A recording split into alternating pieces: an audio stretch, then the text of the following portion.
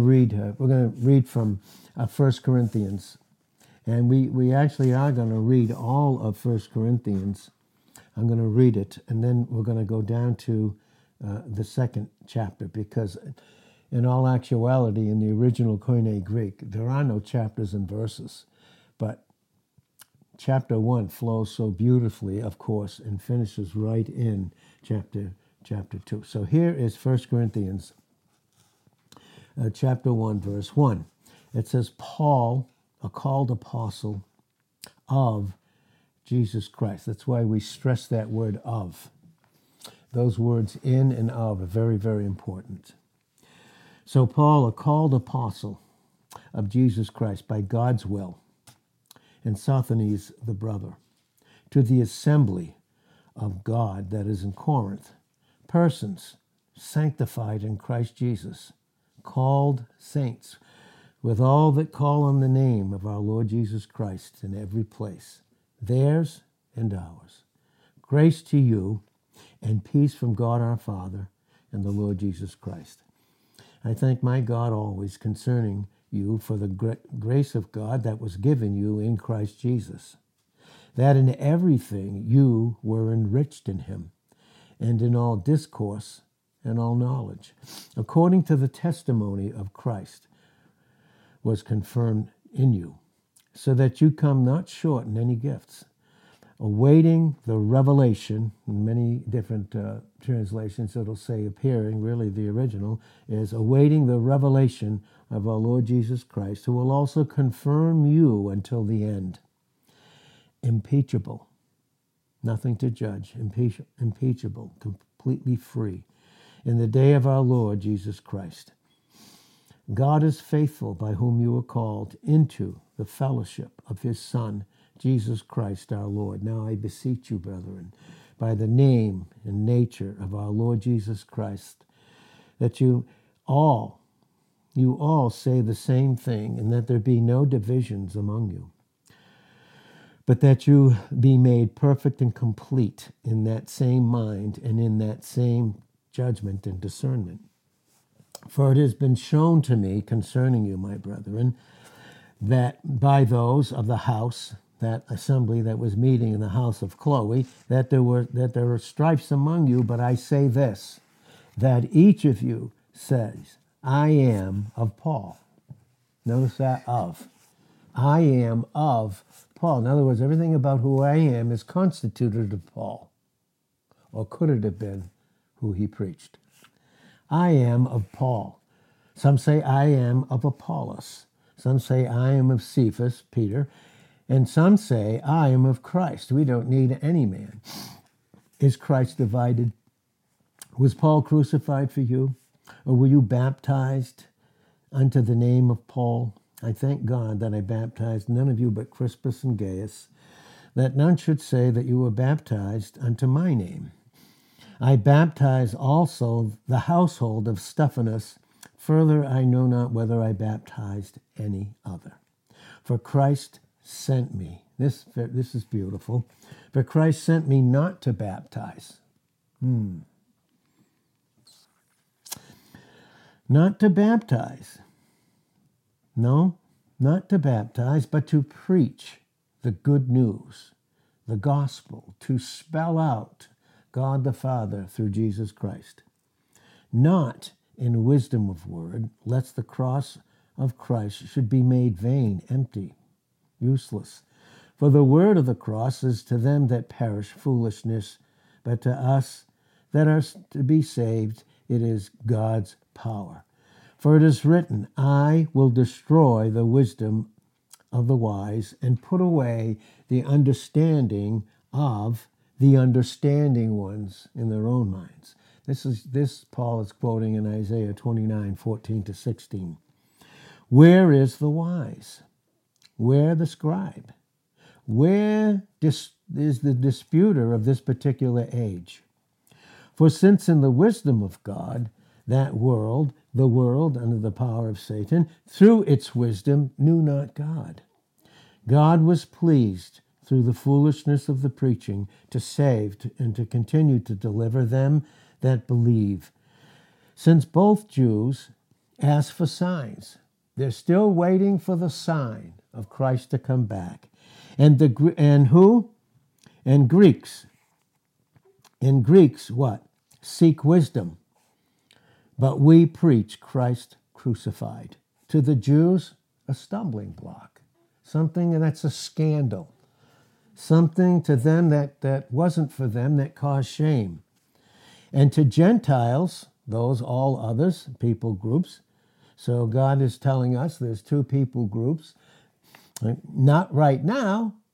We're all one in Christ, but there's Jews, and then there's all other people groups, foolishness. But to those that are the called, both Jews and Greeks, Christ, God's power and God's wisdom. Because the foolishness of God is wiser than men, and the weakness of God is stronger than men. See, Christ was crucified in weakness, we know, in 2 Corinthians 13 and verse 4.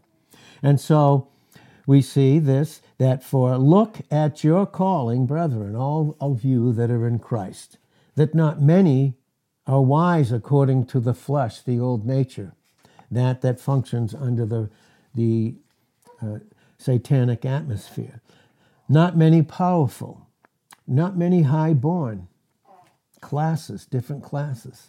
But the foolish things of the world God chose that he might put to shame those that think they're wise, and the weak things of the world God chose that he might put to shame the strong things. And who are the weak things? That's who you and I are in Christ. Now, when it says in 2 Corinthians 13, verse 4, that he was crucified in weakness, that simply means he put on humanity. Remember, he put on and tabernacled himself in a human nature. He never had a sin nature. We know that in John 1 and verse 14. So when it says that, again, and the weakness of God is stronger than men. It's very, very wonderful. Now, when we look at that, when we look at this particular verse, the weakness of God is stronger than men, I'll read this, and we can see in the beautiful types and all through the scripture, but we can read here in Song of Solomon, and remember, Song of Solomon is literally showing out Christ. That's who it's showing out all through those scriptures. But in Song of Solomon 8, verse 6, it says, set me as a seal upon your mind and your emotions, your very heart. And the heart there, our mind and emotions, is what the mind is occupied with most, that it considers it to be its treasure. And that's why Jesus said in Matthew 6 and verse 21, where your treasure is, there will your heart be also. And so, set me as a seal upon your heart, your mind, and your emotions, as a seal upon your arm. Everything you do will come from me. On your arm. For love is as strong as death. Love is as strong as death. What does that mean? That Christ, when he died, his death, for us to give us his life, his death separated everything. All distance between God and the individual.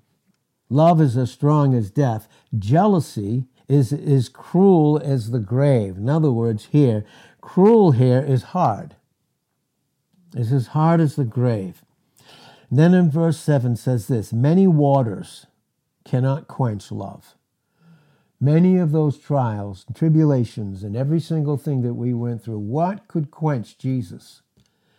Everything he went through in his perfect humanity, but yet humanity. Could anything quench the love that he had for his Father and for us? Could anything put it out? And no, many waters cannot quench love. Neither can the floods drown it. Neither can the floods. When the enemy in Isaiah 59:19 comes in like a flood, then the Spirit of the Lord, the Holy Spirit, lifts up a standard. The standard is Christ against him. And no weapon, in Isaiah 54 and verse 17, no weapon that is formed against us will prosper. And every tongue that rises against us, God contemns. He completely does away with it. So many waters cannot quench love, neither can the floods drown it. If a man could give all the substance of his house for love, it would be utterly, utterly contemned. Utterly. And so when we look at these beautiful scriptures and we see these things in the whole preponderance of these scriptures, we can see how the weakness of God, Christ putting on humanity, is so much stronger than any man. And that's why it says in Psalm 102 and verse 23, he weakens my strength. He weakens my strength. And he shortens my day in the way that I function under the wisdom of the world. He shortens my days in that as I grow more and more in who Christ is in me and who I am in him.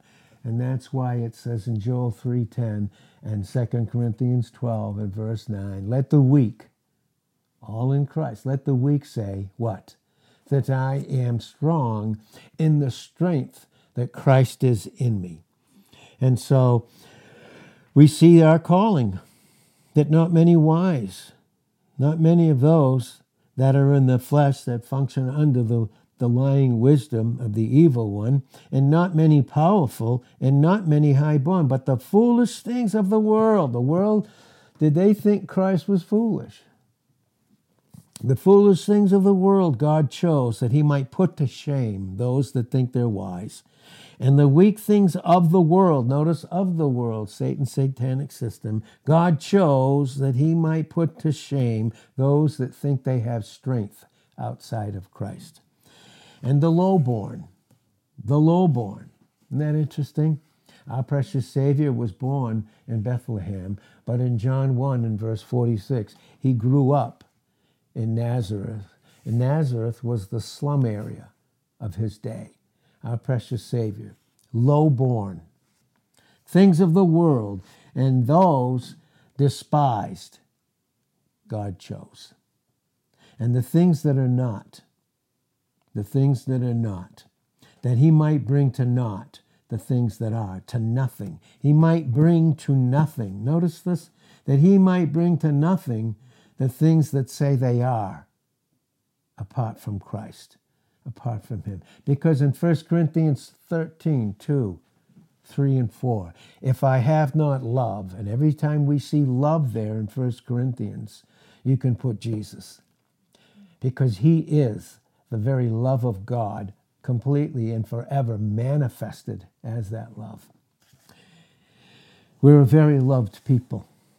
We're a very, very loved people, and that's why he takes the time with us in his love to separate us from functioning in the flesh and soul self-consciousness, and he separates it, see, so that we can know and experience that we're loved, and in that love we love each other with that love, and no flesh enters into it. Not even foolish things. Proverbs 24 and verse 9 says, even the thought of foolishness, and foolishness, honestly, is coming up with something that doesn't have a thing to do with Christ, and we attach humor to it. The thought of foolishness, it says, is sin, or in other words, that thing that separates me from experiencing him. So that's why we need to be so careful that we're to let no corrupt communication. And what is corrupt communication? Proceed out of your mouth, but that which is good, God's good, agathos. That which is good. So again, let no corrupt communication proceed out of your mouth, but that which is good to the use of edifying, that it may minister grace to the hearers. And then it says in 4:30, and grieve not the Holy Spirit, by which you and I were sealed. And that means simply that when we think in the thoughts of the foolishness, we add something. We think we need to add something to Christ. When we do that, what is that? It's corrupt, and the Holy Spirit has to stop from revealing to us in our experience who Christ is, positioned in us as our very treasure in 2 Corinthians 4 and verse 7. That's what he's saying here and all these beautiful words here. And so that's why he says again, and the things that are not, see? The things that are not, that he might bring to naught the things that are. And he's doing that in us through the preaching of the word. That's why it's so necessary. When things about the flesh, and remember in Romans 8:9, and this is how it's preached, in Romans 8:9, the flesh is still in us, ready to be active at any second. But we are not of it. The flesh is in us, but we are of Christ. And when the flesh is preached, it's preached upon the basis that we are loved by God. And that even that preaching in relationships with discernment, God is separating those so that we function in the purity of who Christ is in each vessel. And the purity is what we give out. That's why, again, honestly, this is what it says for us. Serious, okay? And you know, God the Holy Spirit, he knows what he's doing. He can convict. He can convict. He can go into a believer's mind and emotions like no one else can. Like no one else can. And he does so by the word. He does so by the very piercing of the word. The word of the Lord is living and powerful and sharper than any two-edged sword, piercing even. Notice what it says. It pierces even to the dividing asunder of soul, self-consciousness, where we get all that. Sometimes we think things are funny and foolish, which don't have a thing to do with Christ. Not one single thing, honestly. So this is what it's saying. And it's interesting where it goes in Ephesians chapter 4, again, when it says, let no corrupt communication proceed out of your mouth. So if there was a communication, a word that proceeded out of my mouth, it was a thought first. And in Proverbs 24 and verse 9, the thought of foolishness of sin. And when we do that, and when that becomes part of what we think our call or our place is, it just reveals in 24:10 that we have a very small soul. It means it hasn't been separated. So we function in the smallness of the soul and add that to who we are in Christ. And the whole time he's separating those things. We need to understand that. We need to. We need to understand it. And so, let no corrupt communication proceed out of your mouth, but that which is good to the use of edifying, that God may use it to edify, that it may minister what? To the hearers. What are they hearing? Grace. And who is grace and truth? It's Christ. Grace. And otherwise, grieve not. Stop grieving the Holy Spirit of God, whereby you are sealed unto the day of redemption. Now, what would cause that corruptness, even in thought? Watch what it would cause it. All bitterness, wrath, anger, clamor, and evil speaking be put away from you with all malice. And in place of that, be kind one to another, tenderhearted, forgiving one another, even as for Christ's sake God has forgiven, and as God for Christ's sake has forgiven you. Now look what it says when we get into Ephesians, the 5th chapter. Here's what it says. Be you, and that's very personal, be you followers of who? God. As what kind of children? Dearly beloved children. And what? And walk where? Walk in love. As Christ also has what? Loved us and given himself. What does love do? It gives. Well, then what does love give? If God is love in 1 John 4:8 and 16, and God gives, did he give us his Son? And isn't that honestly constantly what he's giving us through the power of the Holy Spirit? So that nothing else comes in between, no other thought enters our mind, but we cast down these reasonings in 2 Corinthians 10 and verse 5. And if my reasoning or my thought content is not Christ, then where does it come from? It comes from Hupsima, those high fallen angels that are demons in the heavenlies. And it enters in, but it can only enter in through the flesh. And that's why our fellowship is around Christ and him alone. Never not even a particle of the flesh. Not that even God needs it. Do we think that he needs something of our flesh to help clarify or quantify Christ. No. No, not at all. Be you therefore followers of God as dearly beloved children, and walk in Christ. Walk under the power of the Holy Spirit in Galatians 5 and verse 16, so that you experience the old life in Galatians 5 and verse 24 as that has been past tense, crucified, and now present tense and forever you live in the power of Christ in you as your very treasure in the earthen vessel in 2 Corinthians 4 and verse 7. Yeah, and walk in love as Christ has also loved us and given us himself. He gives himself constantly. He gives himself constantly. His constant desire is the continuing of him giving himself to each of us constantly. So that's all that we have to give out. So whatever we take in, we give out. And so for what? He's given himself for us. He's for us, folks. When God deals with the flesh that's in a believer that they're not of, it's his love that's for us. Do we see that? Do we see it? That's for us, an offering. Who do I have to offer to you? For an offering and a sacrifice to God of a sweet-smelling Savior. Two believers getting together and all they do is exchange Christ. It goes up into God. Causes such joy. And we will experience that in Romans 5, verse 11. We will joy in him. That means we will be able to participate in the joy of the Father himself. I mean, is there anything that can replace that? Well, but to be separated from that, but fornication. Is that just physical fornication or could it be spiritual? It is. Fornication and all uncleanness. Sometimes we don't understand what uncleanness is. Well, we saw in Ephesians 4 and verse 29, whatsoever is not of grace or Christ is what? Corrupt. And what is it? It's unclean. It's unclean. These things may have operated in us.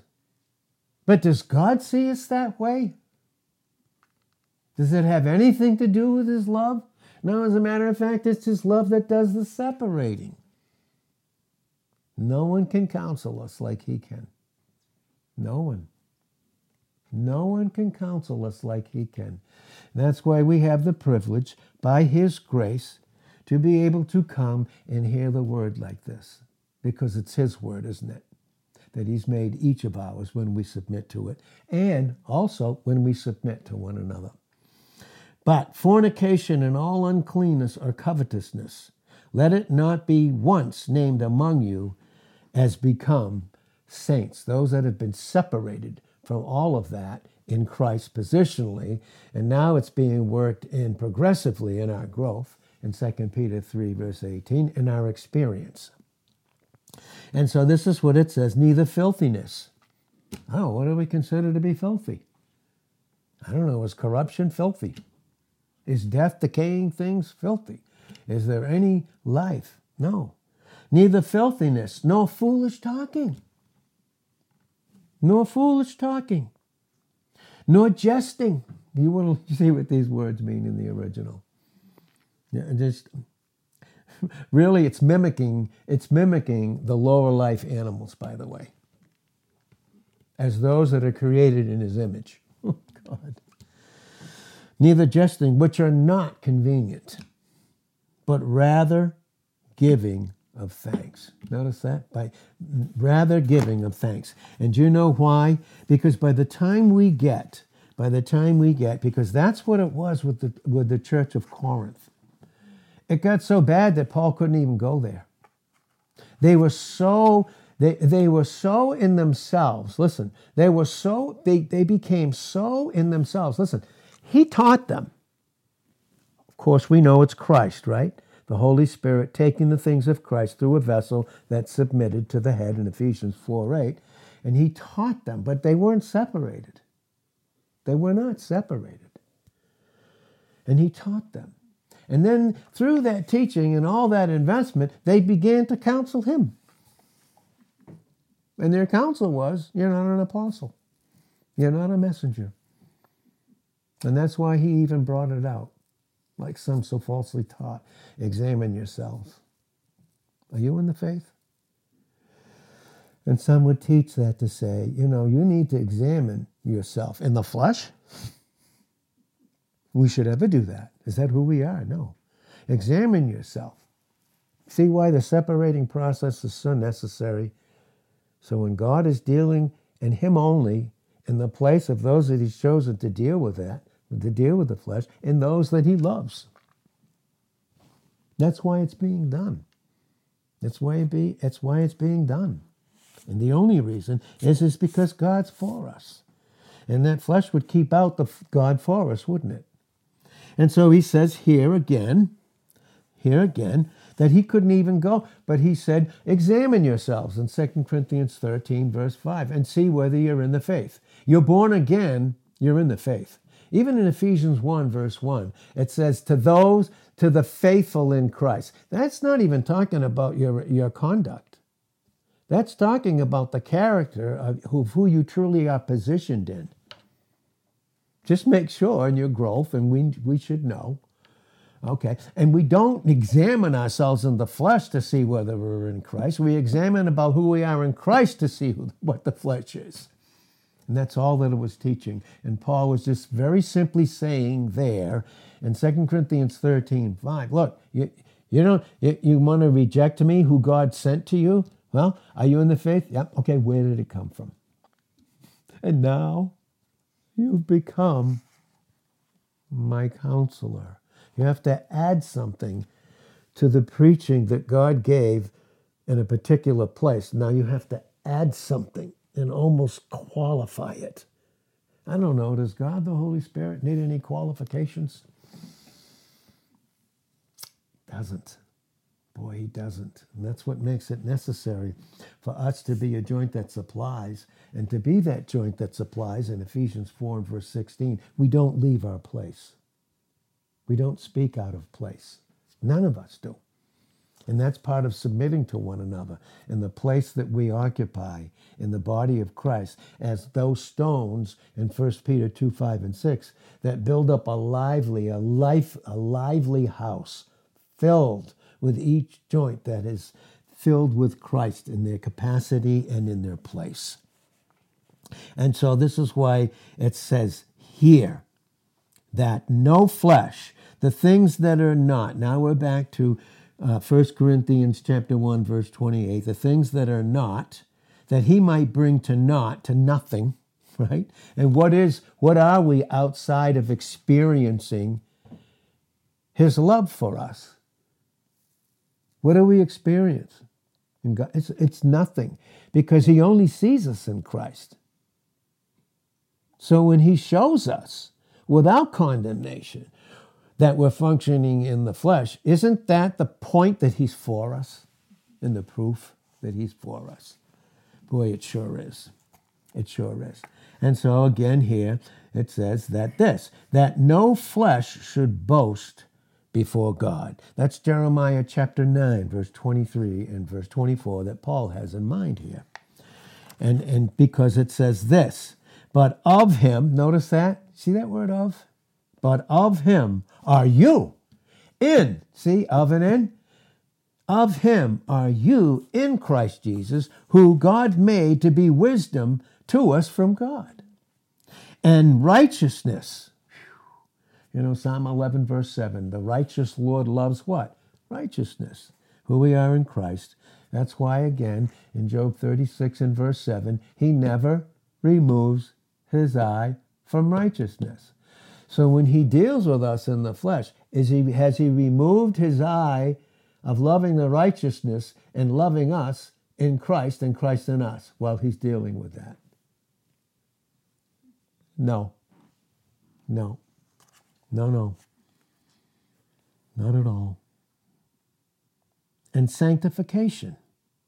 Positionally true, but now it has to be experiential.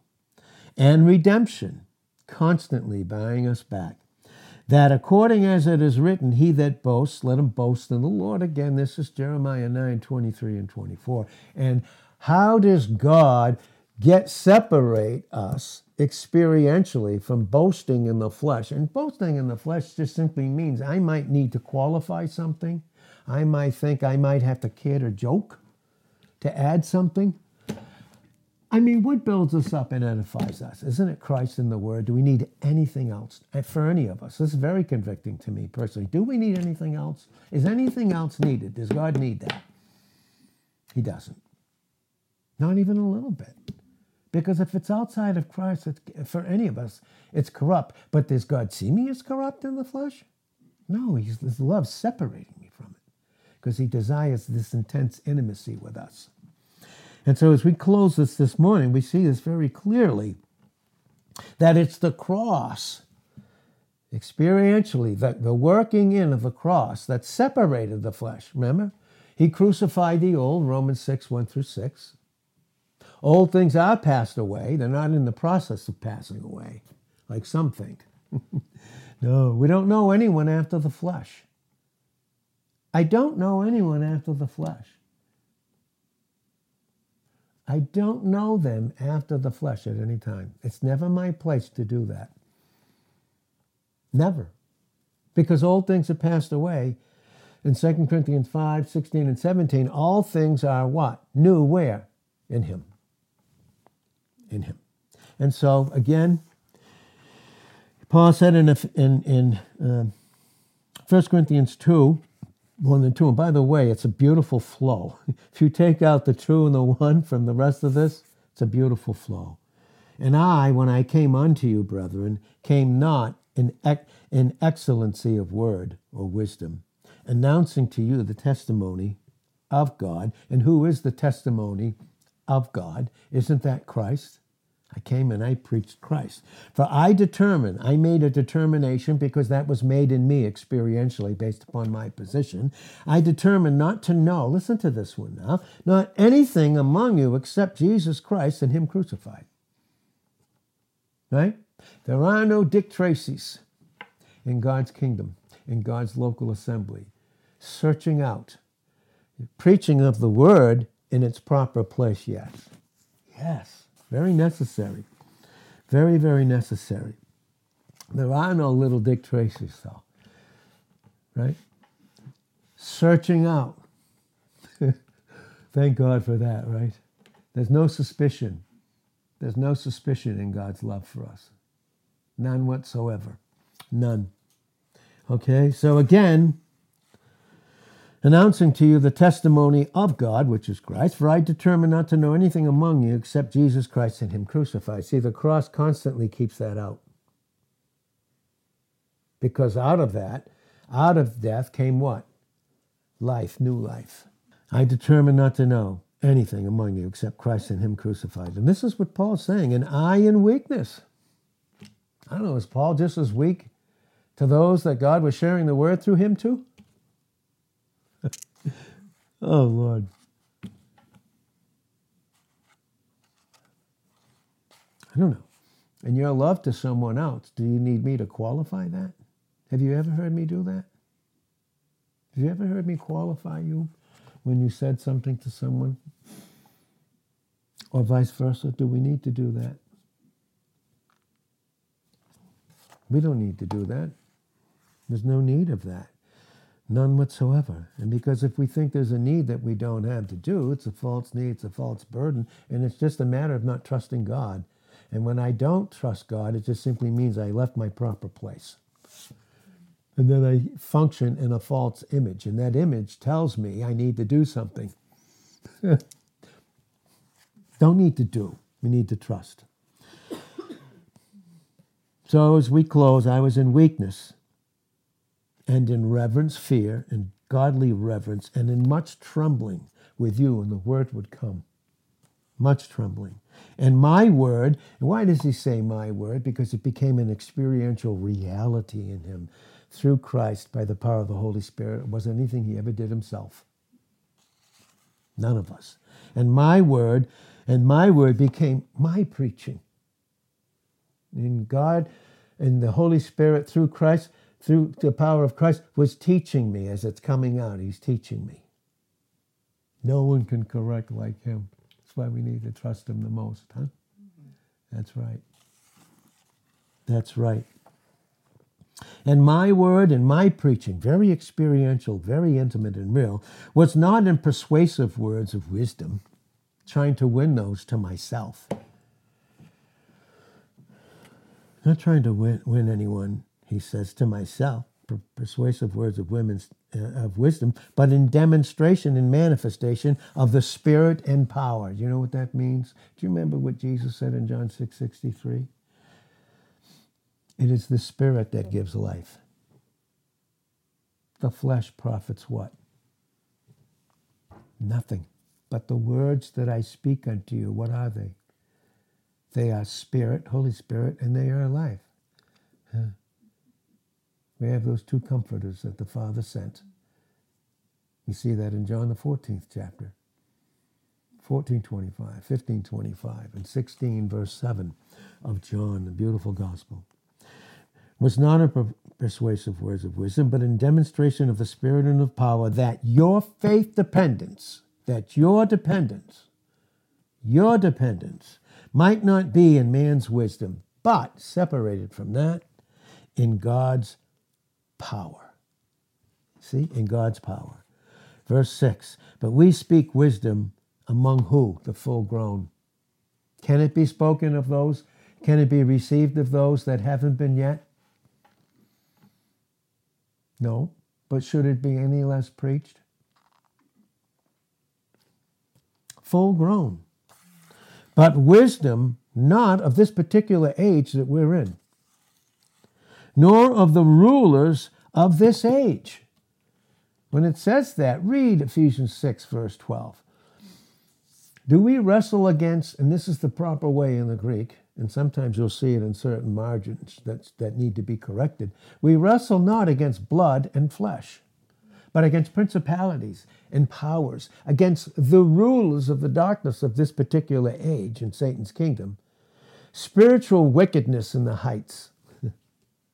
Spiritual wickedness. Every man, and we see men today in certain nations being led by the evil rulers of this age.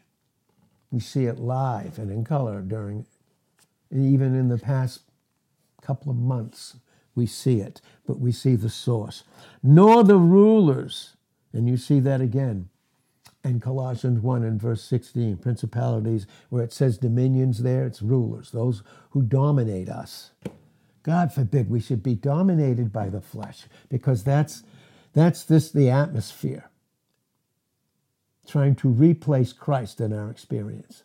God forbid we bring that into what we would call a fellowship, and even call it that. Lord help us. When I say us, I mean me. The demonstration of the Spirit and power, that your faith might not be there, because we speak wisdom, not of this age, nor of the rulers of this particular age. Would that come to what? Where are they headed to? Nothing. To naught. This whole world system in 1 John 2:17 is going to come to an end. Oh boy. No more death, no more pain, no more sorrow, no more tears. Because the former things are passed away, and we just behold him for all eternity, who makes everything new. We just function in the new. And that's why he indelibly wants to write upon our minds and our emotions. Write these words, because they're true and faithful in Revelations 21, verse 4, with Revelations 7:17, and Revelations 21 and verse 5. To this age. But separated from all of that, we speak God's wisdom in a mystery. Not that it's mysterious, but the hidden wisdom which God, listen to what it says, predetermined all this. Did you know that? That's why we can trust him. Yes, there's sorrow, and we can join and be one with those that sorrow. You see that in Revelations, in Romans, the 12th chapter, and 1 Corinthians, the 11th chapter. We can sorrow with him. But you know what? We know it's going to come to an end because God's predetermined it even before it happened. It predetermined it. You know why? Because he was the lamb slain. Listen to this one. Before anything was created, before an angel fell and became evil, and before men functioned under that evil and tried to work it out on this earth, before any of that, God predetermined his lamb. In Revelations 13:8, he predetermined before in his eternal mind in Hebrews 4 and verse 3 that the works were finished. They're just showing at the end. They're just working their way out to the end. Because it was in the predeterminate counsel and foreknowledge that those wicked men, evil men, by their hands, crucified Jesus Christ. I don't know. Wasn't it God's plan? They thought evil, but did God think good in Genesis 50 and verse 20? Yes, sirree. That's why it says in Acts 15:18, known unto God are all his works from the beginning. That's you and I. That's all prophecy. That's all type. That's all Christ. And that's all who you and I are in him. Known unto God are his works from the beginning. And that's why he declares the end, that everything that's coming to naught on this earth from the beginning in his predeterminate counsel and foreknowledge in his mind. Isn't that awesome? See, everything about us is based upon him foreknowing us. And his foreknowledge has to do with his thought. Doesn't have a single thing to do with ours. That's why love, 1 Corinthians 13:8, never fails. Never fails. And so that's why even Jesus said in John 13:19 and 14:29, he said, I tell you these things. I'm telling you them now before they come to pass, that when they come to pass, you might believe. And that means you may rest in me. You may believe. That's why he said in Revelations 1:8, 11, and 17, and Revelations 22 and verse 16, he said, I am, oh God, the Alpha, the beginning, and the Omega, the end. I am. And in Romans 8, verse 31, if God be for us, since he is for us, the I am for us, who's against us? The only thing, in my experience, that can come in the way of God being for me is the flesh. And thank God he separates it. He separates it in his pure love and this progressive sanctification based upon positional sanctification about who we are in Christ. Because we speak wisdom in this mystery. That's what Paul said. In Ephesians 3, verses 4, 5, and 6, he spoke these mystery things in verse 8. He spoke them things that hadn't been yet revealed until Christ was crucified. He went down, was in the grave, never in hell. He went up and sent the Holy Spirit down to form the church, that mystery that was never revealed all through the Old Testament and all through the Psalms. Even though it was there, they didn't understand it like you and I do. Isn't it amazing? Well, not the wisdom of this age. No. We speak these things in the wisdom because it was predetermined by God. Before the ages, before all the time ages. for what? For our glory in Christ in Colossians 1:27. Which none of the rulers of the age knew. Did you know that? All these men under the enemy doing all this evil because of their plans. Do they know anything about this reality that's coming to an end? No, they do not. The rulers, those that are functioning under those satanic rulers, do they know anything about it? No. No, because if they did, if they had known, would they have crucified the Lord of glory? No. But according as it is written, and this is what God has for us. I believe that as us little ones in this little but big in Christ local assembly. This is what I believe. For I, things which eye has not, which I saw not, and ear heard not. We're seeing things and hearing things I know in my life I've never heard before. with the scriptures, ever. Never. And nor has entered into man's mind, entered not, all which God, past tense, has already prepared for them, what? That love him. Because in 1 John 4:10, herein is love. We couldn't, because love is God. No, God is love. Herein is love, not that we loved him. We couldn't be, we weren't God. But that he loved us and sent his son to be the propitiation for our sins. Now we love through submission of our will and obedience, because he first loved us. And boy, does he love to be loved by those that he loved with his love. And so this is what it says here. For those that love him, but God revealed to us by his Spirit. For the Spirit searches all things, even the depths of God. How deep is his love? We'll never come to the end of it in Ephesians 3 and verse 19. We'll never come to the end of it. But for now, in our growth, he's continuing to separate the flesh from who we are in Christ to prepare us for the depths of eternity. And he's going to show us beautifully all those separating times in Revelations 2 and verse 17. So, Father, we thank you for your precious truth, the beauty of it, the beauty of who you made Christ to be for you in propitiation. And in doing so and providing for yourself, you have provided him as the one and only sacrifice whereby we're reconciled to God. And that's happened positionally.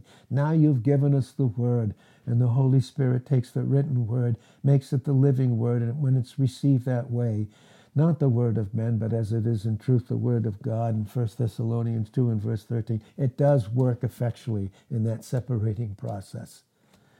So effectually in us. To them, to you and I that receive it. So thank you for it this morning, Lord, in Jesus' name. Amen.